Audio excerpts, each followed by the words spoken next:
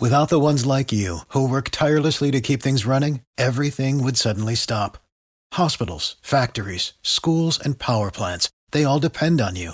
No matter the weather, emergency, or time of day, you're the ones who get it done. At Grainger, we're here for you with professional-grade industrial supplies.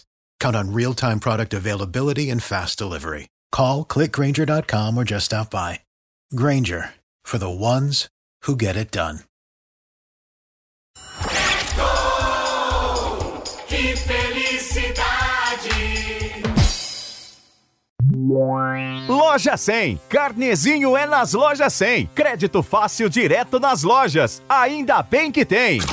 Fala, Nilson César, grande tarde a você, grande tarde a todos que nos acompanham, começando mais um Gol Que Felicidade aqui pela Jovem Pan. Domingão de Copa América, tem Brasil e Equador e, é claro, a Jovem Pan transmite e acompanha todas as emoções da seleção brasileira em campo. E agora nós vamos relembrar Brasil e México, Copa do Mundo de 2018, oitavas de final. Brasil venceu 2-0 e um dos gols marcados por Roberto Firmino. Ele marcou o segundo gol e a Jovem Pan transmitiu Nilson César na rua sim.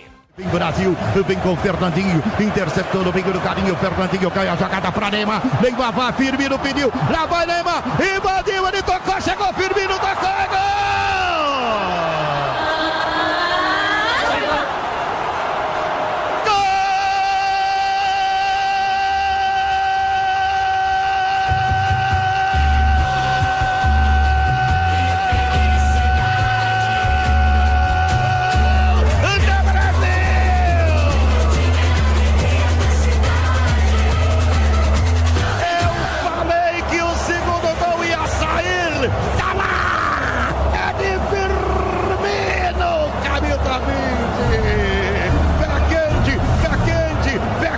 Posição legalíssima. Tá aí o gol de Roberto Firmino, Brasil vencendo o México e agora tem Copa América, Brasil e Equador com Nilson César, toda a equipe. Eu volto na próxima, um grande abraço. GOL! Que felicidade!